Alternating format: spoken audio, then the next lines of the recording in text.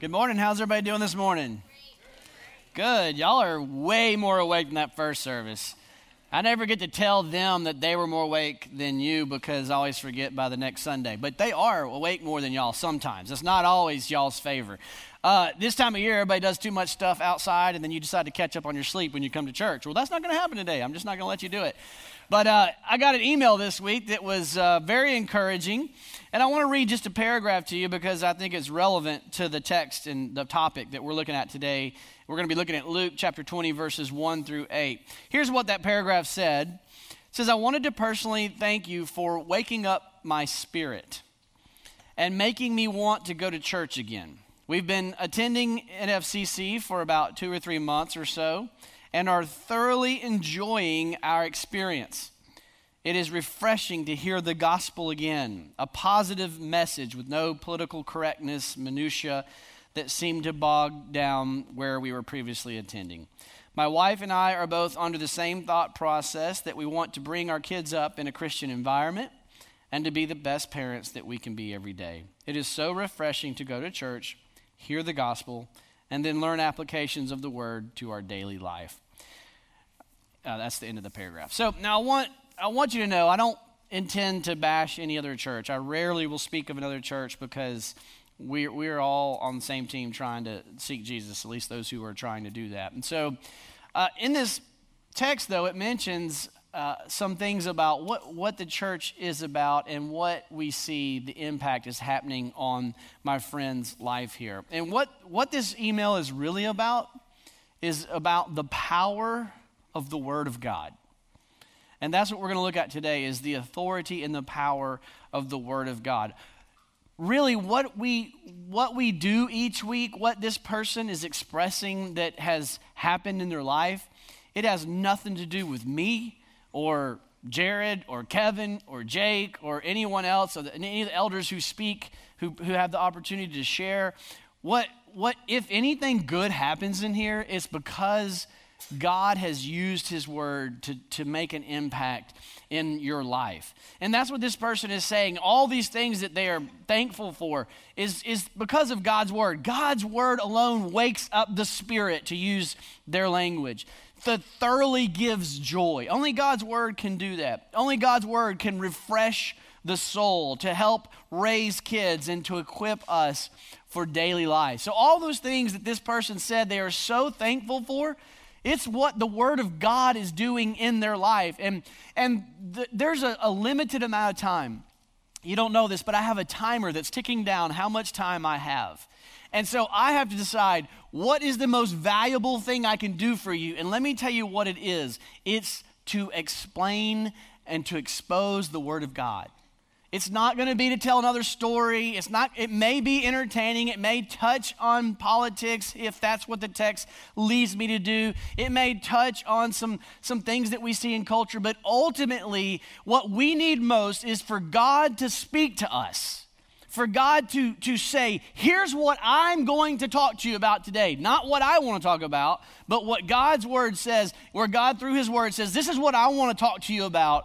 And I'm going to set this word over your life, and then you and I have to choose, do I accept that and submit to it, or do I reject it? And that's where the power is. The power is in the authority of God's word. And that's the text, that's the subject of the text today. So let me read our text and let's get started. In Luke chapter 20, verse 1, Luke says this. He says, one day as Jesus was teaching the people in the temple and preaching the gospel, the chief priests and the scribes with the elders came up and said to him, hey, tell us by what authority you do these things, or who is it that gave you this authority? And he answered them, I also will ask you a question. Now tell me, was the baptism of John from heaven or from man? And they discussed it with one another, saying, well, if we say from heaven, he'll say, well, then why don't you believe him? But if we say from man, all the people are going to stone us to death, for they're convinced that John was a prophet. So they answered and said they don't know where he came from. And Jesus said to them, well, neither will I tell you by what authority I do these things. Lord, I ask for your help this morning. The very nature of our text is that what we are here for today is to receive your authoritative word for our life.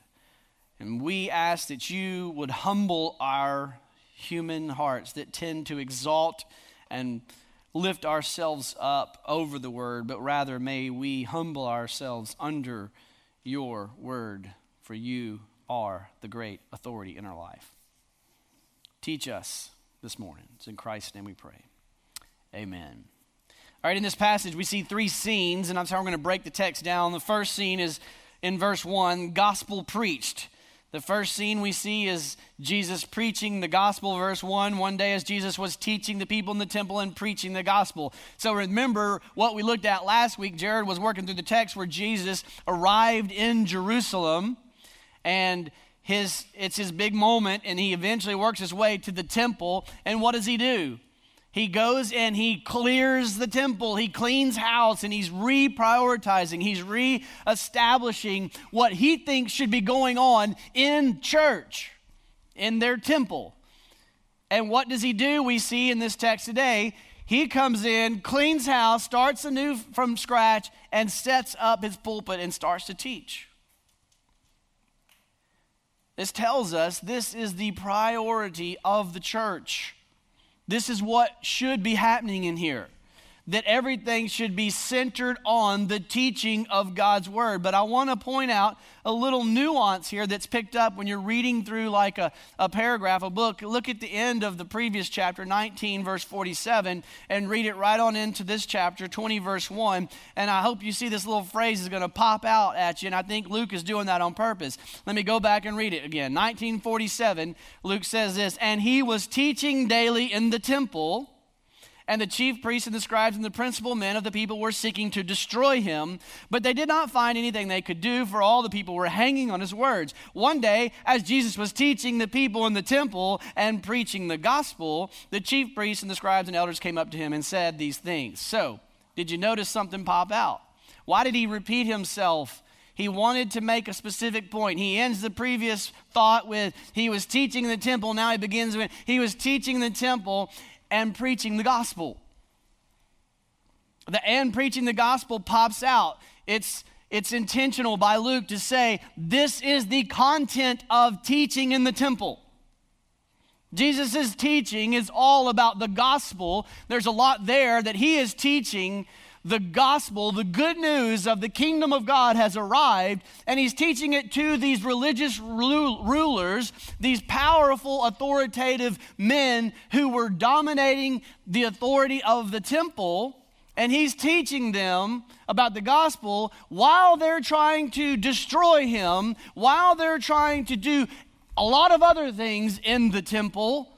Jesus is standing firm against the massive flow of the currents of the culture of the religious authorities to do anything but teach the gospel. And he says, no, I am going to get rid of all that. I am here to proclaim the gospel of Jesus Christ. That is an affront to every other authoritative claim on the planet. That it is counter to every other agenda of every other organization, of every human heart on the planet.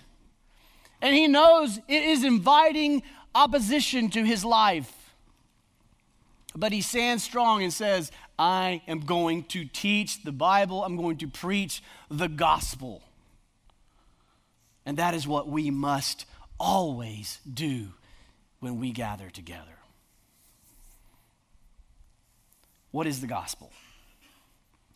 What is the relationship between teaching the Bible and preaching the gospel? In short, the gospel is the good news of Jesus Christ. The gospel, in Greek, the word gospel translated means good news. And so it's the good news to sinners who are destined to be condemned for their sin. Where's the good news? The good news is that Jesus offers to take that punishment for the sinner. That's why he came. The sinless Son of God came and died on the cross. It says that if you will trust in God's promise about this, that God says, I'll forgive you in Christ, and I'll give you credit for Christ's Christ's perfections, for Christ's righteousness. That is really good news to someone who realizes they need salvation. And so Jesus says this is the very content of his message. Now, what I want to explain, though, is when I grew up, I thought that gospel message was for unbelievers, and that's it. You preach the gospel to those who don't know Christ yet, and they come to faith in Christ, and that's what the gospel is for, to save unbelievers. And then we put that aside, and then we spend the rest of our life earning closer relationship with Jesus by being really good people and obeying the word. And that's not how it works. We need to take that gospel back and put it right here and say, everything we do and think and breathe and swim in and think about and teach, every law, everything is only understood in the gospel. You see, the whole Bible is the gospel. I want to expand your mind and understand that from Genesis to Revelation is about the gospel in a full comprehensive sense. In Genesis, we see a picture of the ideal, what the gospel restores us to. God in beautiful, reconciled relationship with sinless people, enjoying him fully, enjoying his glorious creation that he created for them. And they have one thing to do, just enjoy him in a trusting relationship that produces obedience. And as long as we are trusting and obeying him, we are enjoying his glory and his good gifts to us. But then that unraveled when sin entered the world and they decided to disobey God against his warnings, and they had to face the consequences.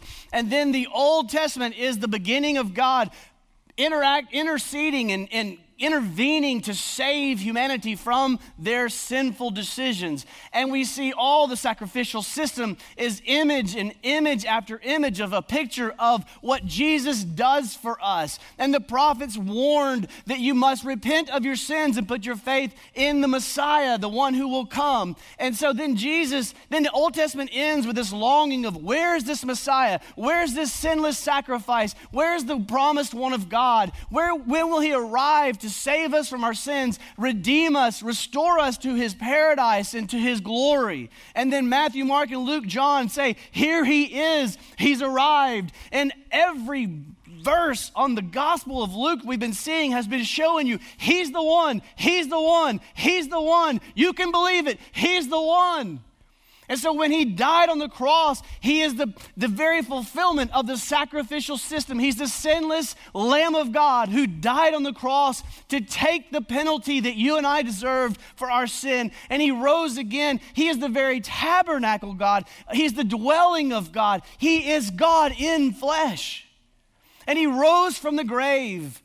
And then we see in the New Testament letters, the apostles are writing saying, here is what the church should be. When you believe in this gospel, when you put your faith in Christ, you become a community. You're called out of this world and to a community of faith. And here's how you live. Here's your values. Here's what you should be doing. This is who you are. This is why you're here. This is the very explanation of why you exist. All of that's in the gospel.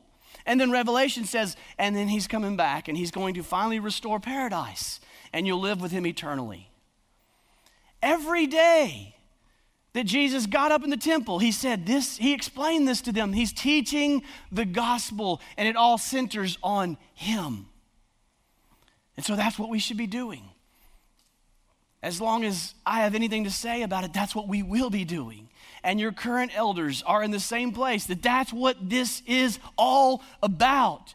Jesus, the gospel, and the word of God. Amen? And nothing else should compete with that. Now, anytime someone is bold enough to stand up on a stage,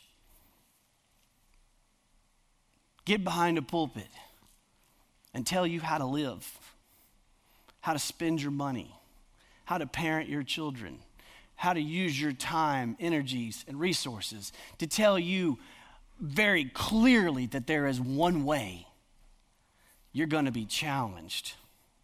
You're going to face resistance. You're going to be a dividing line in culture. There will be people who will challenge you when you stand with clarity and say, this is the truth. And that's exactly what we see happening in verse 2.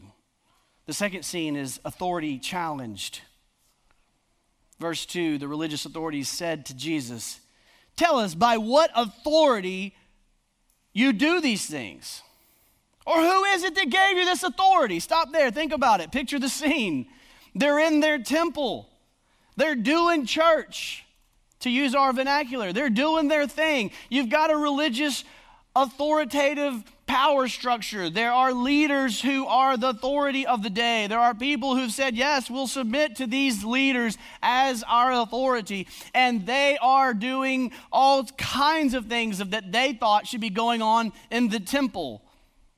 And Jesus walks in there and cleans house, sets up a pulpit, and starts to preach the gospel. Of course they're going to say, who do you think you are? And they should ask that. They should ask that. Anyone who stands up here and dares to proclaim to you truth, you should ask, now who do you think you are, and by what authority do you have to stand there and tell me what to believe and how to live? If someone came in here and said, step aside, son, and started preaching, I'd be like, now wait a minute. Who are you? And what authority do you have to stand up in here and start to... And on a good day, it's the right questioning of authority. On a bad day, it's like, now wait a minute. You're trying to take my authority. And that mixed motives, that good and not so good motives and sinful motives are in this text. We know that because we see in just a minute how Jesus answers them. But this is the central question of the text. By what authority does Jesus teach and preach the gospel in the temple? What is the authority that Jesus has to preach the gospel in the temple? God's authority. The entire Gospel of Luke has been presenting Jesus as the long-awaited Messiah, God's anointed. In the birth narrative, he is presented before he's even born as the fulfillment of the Old Testament. He is the Son of God to be born. In his baptism, in Luke 3:22, God from the heavens spoke, "This is my Son in whom I am well pleased." And then Luke records his entire ministry, his life is evidence. It's a testimony to the truthfulness of the claim that he is the Son of God, that his miracles, his power over death, over demons, he woke people from the dead, everything about his life, his authoritative teaching that was surpassed all other teachers demonstrated this man is true to his claims. This is the Son of God. And that's the authority he has to go up into the temple and to preach the gospel. And that's what he does with his authority. He says, of all the things I could be about, of all the ills of society that Luke makes very clear, there are a lot of injustices, there's a lot of abuse, there's a lot of bad things going on in society, there's a lot of political things that he could be talking about, but what does he talk about? He talks about the gospel of Jesus Christ. And that's what we're going to talk about. But we must ask the same question today. By what authority do I stand here? We get why Jesus stood there. But who do you, Tracy, think you are to stand there? Answer, God's authority. Now, wait a minute. You're no Jesus, Tracy. At that point in the message in the first service, I got a real loud amen. I said, now wait a minute. But it's true. So who do I dare to be to stand here and tell you anything? It's God's authority. Let me explain where that comes from. Because the central content of my message should always be God's word And God's word, the Bible, is the authority of God. When God speaks, it carries the very authority of God. It's the creator of the universe who spoke you into existence has the right to tell you and me how to live, how to think, what our values should be, what our morals should be, what ethics should guide our decisions, what our priorities should be, how we should spend our money, our time, our energy, how to raise our kids. God has spoken, and if God has spoken, surely we should listen. So the only authority I have, the only authority anyone has to stand here is to the extent that we are taking the word of God, exposing it, and explaining it faithfully so that what you can say is the same thing I can say. And I say it almost every week. Man, God hammered me this week. I'm right there with you in submission to the word of God. The authority in this church is God's authority. How do you know the Bible is God's authority? Let me give you a little plug for the Word of God cohort. Take the Word of God cohort. I will invest in 4 people for 8 weeks and do a deep dive with a stack of books about this thick of how do we really know that this is the Word of God and how do I use it to minister to others. But in a very concise summary, let me just tell you this. First of all, we know the Old Testament is the Word of God for several reasons. First of all, vast majority of it begins with this phrase, thus says the Lord. And then the Lord says this. That came from edicts that kings would make. Kings who are the sovereign over their people, who have the right to tell them, do this and do that. This is the way it's going to be in my kingdom. They would say, thus says the king. Here it is, thus says the Lord, Yahweh, the creator, the God of the universe, the king of all kings. So the vast majority of your Old Testament is an explicit claim to be the express, dictates, authoritative word of God. And then you go to the New Testament. In the New Testament, there's numerous scriptures that say that the Old Testament is the authoritative word of God. Just a couple. 2 Timothy 3:16. All scripture, and that word is a unique word that is referring to the sacred writings of the Old Testament scriptures. All scripture, the Old Testament scripture, is breathed out by God and is profitable for teaching, reproof, correction, training in righteousness, that the man of God and the woman of God may be complete, equipped for every good work, like the email said. I'm being equipped to be a parent. That's what the Word of God does. 2 Peter 1:21, Peter says, no prophecy was ever produced by the will of man, but they were men who spoke from God as they were carried along by the Holy Spirit. The very Spirit of God is breathing the Word of God through these men who wrote these prophecies. As for the New Testament, how do we know the New Testament is the Word of God? Well, Peter covers much of the New Testament when he says that Paul's writings are on par with the Old Testament scriptures. In 2 Peter 3:16, skipping down, it says, Peter says this about Paul's writings. It's always humorous. There are some things in Paul's writings that are very hard to understand, like Romans, which the ignorant and the unstable twist to their own destruction, as they do the other scriptures. They do to Paul's writings just like they do all the other scriptures. He's putting them on par with the Old Testament scriptures. That's the vast majority of your New Testament was covered there. Then Paul says Jesus' words. Make sure I got this twisted up in the early service, so I won't do it again.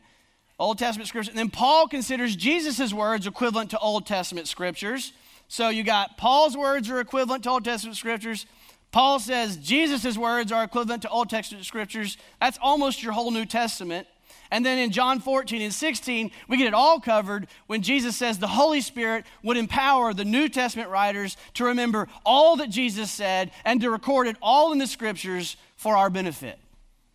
And then you have the church, the community of people who were watching these events scrutinizing everything that was said, making sure it was true like Luke's been doing for us, investigating it carefully, coming to the conclusion, these are the letters that are part of the Word of God, and I'll die for it.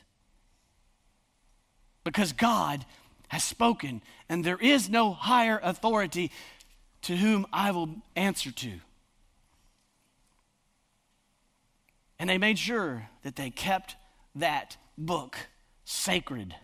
They guarded it with their lives, and they passed it on to their children and to their grandchildren and to their great-grandchildren. And it's changed the world forever. And I've got it in my iPad. And you've got it in your phone. You got 3 or 4 leather-bound copies spread throughout your house. God has spoken a word that you and I can access. And he was kind enough to make it in a language that we can understand. So I promise you one thing. There's no newspaper article that can compete with that. There's no blog post. I've got 7 minutes left. I'm not going to talk about something else that's silly for 7 minutes. It's going to be the Word of God. So the Bible is God's Word. And that's why the church is always gathered, was to hear and understand and obey what God has said to us. If he has spoken, surely we want to know what he said. In Acts, the church gathered around God's word. We see the pattern established where the apostles went out and they proclaimed the gospel that we already reviewed, that your sinners can be saved by faith in Jesus Christ. And then people were called out. God called people out to faith, to believe that message. That word called out is literally ecclesia. It means called out. That's what's translated church. Church, by definition, are the called out ones who gather in faith in Jesus to hear the word of God so that they can obey it. Then Paul gathered people together, baptized, gave them the Lord's Supper ordinance, appointed elders, gathered them around to teach the Word of God, and then they met in small groups to say, now, what does this mean for our life? Let's encourage each other to live it out. That's what we're trying to do here. And Paul instructed Timothy as it just gets passed down, this tradition of what we're supposed to be doing. Paul tells Timothy, here's what you need to do. Paul says this, and this is what was read to us earlier. I charge you, Paul says to Timothy, young man, I charge you in the presence of God and of Christ Jesus, who is to judge the living and the dead by his appearing and his kingdom. I charge you, preach the word. Be ready in season and out of season. Reprove. Take the word of God and reprove, rebuke, exhort with complete patience and teaching. Explain the word. For the time is coming when people will not endure sound teaching, but have itching ears, and they'll accumulate for themselves teachers to suit their own passions. Tell us what we want to hear. And they'll turn away from listening to the truth, and they'll wander off into myths. But as for you, Timothy, as for my church, always be sober-minded. Endure suffering for the gospel. Do the work of evangelists. Fulfill your ministry. I don't care what they're going to do to you. Fulfill your ministry. That's why you're here, Tracy. Do you feel that passion? Paul is saying, God has spoken. Come what may, bank your life on the gospel of Jesus Christ. Don't spend what precious time you have talking about this or that or tickling their ears. You're not there to scratch what itches. You're there to say what I said.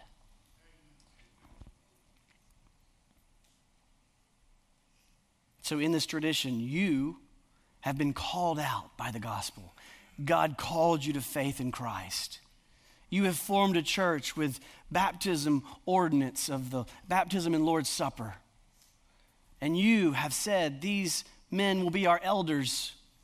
We believe God has called them and equipped them to teach us the Word of God and to shepherd us with the Word of God. And you have said, by signing of the church covenant, we want that. We value that. And we will submit to the Word of God that God speaks to us. And we'll gather into small groups and encourage each other to continue in faithfulness. But let's be clear of one thing. The only authority, the ultimate authority, I should say, in this church is God and His Word.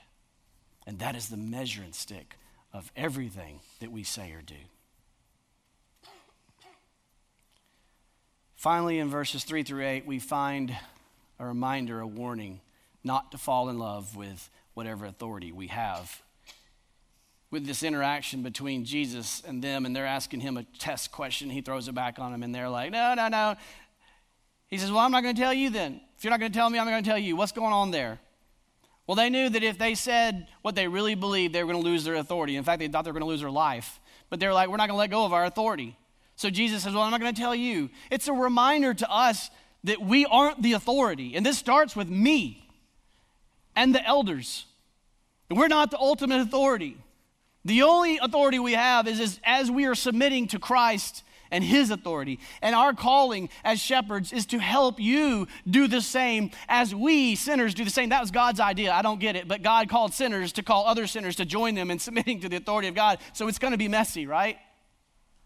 But that's the only authority we have. But what it says to you, because I always like to share, this text is particularly for me, but I don't want to be greedy. I want to share all convictions with you whenever I get convicted.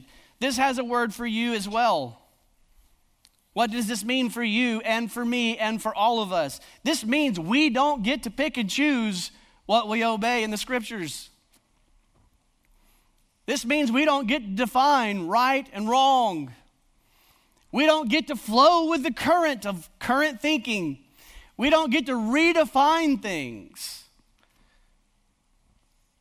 God has already spoken clearly, and where He speaks clearly, He has defined what is right and what is wrong. And we don't get to pick and choose. This also means that when we read the Bible, when you read the Bible, you aren't sitting in authority over that Bible, deciding, I don't like that part because it's going to require me to change. I'm not sure about that because I love my friend, and that really convicts their way of thinking. We don't get that opportunity. You have one job: submit. I have one job: submit. But I have good news. There is no greater place to be. You need to look no further than the fact that this God who had all authority has been on mission to redeem and rescue us from our messes over and over. What did He do with His authority?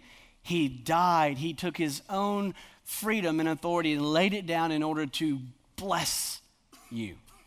And that's what He does with His authority. He blesses you. He shows you the path of righteousness. He says, choose this path because it's the good path.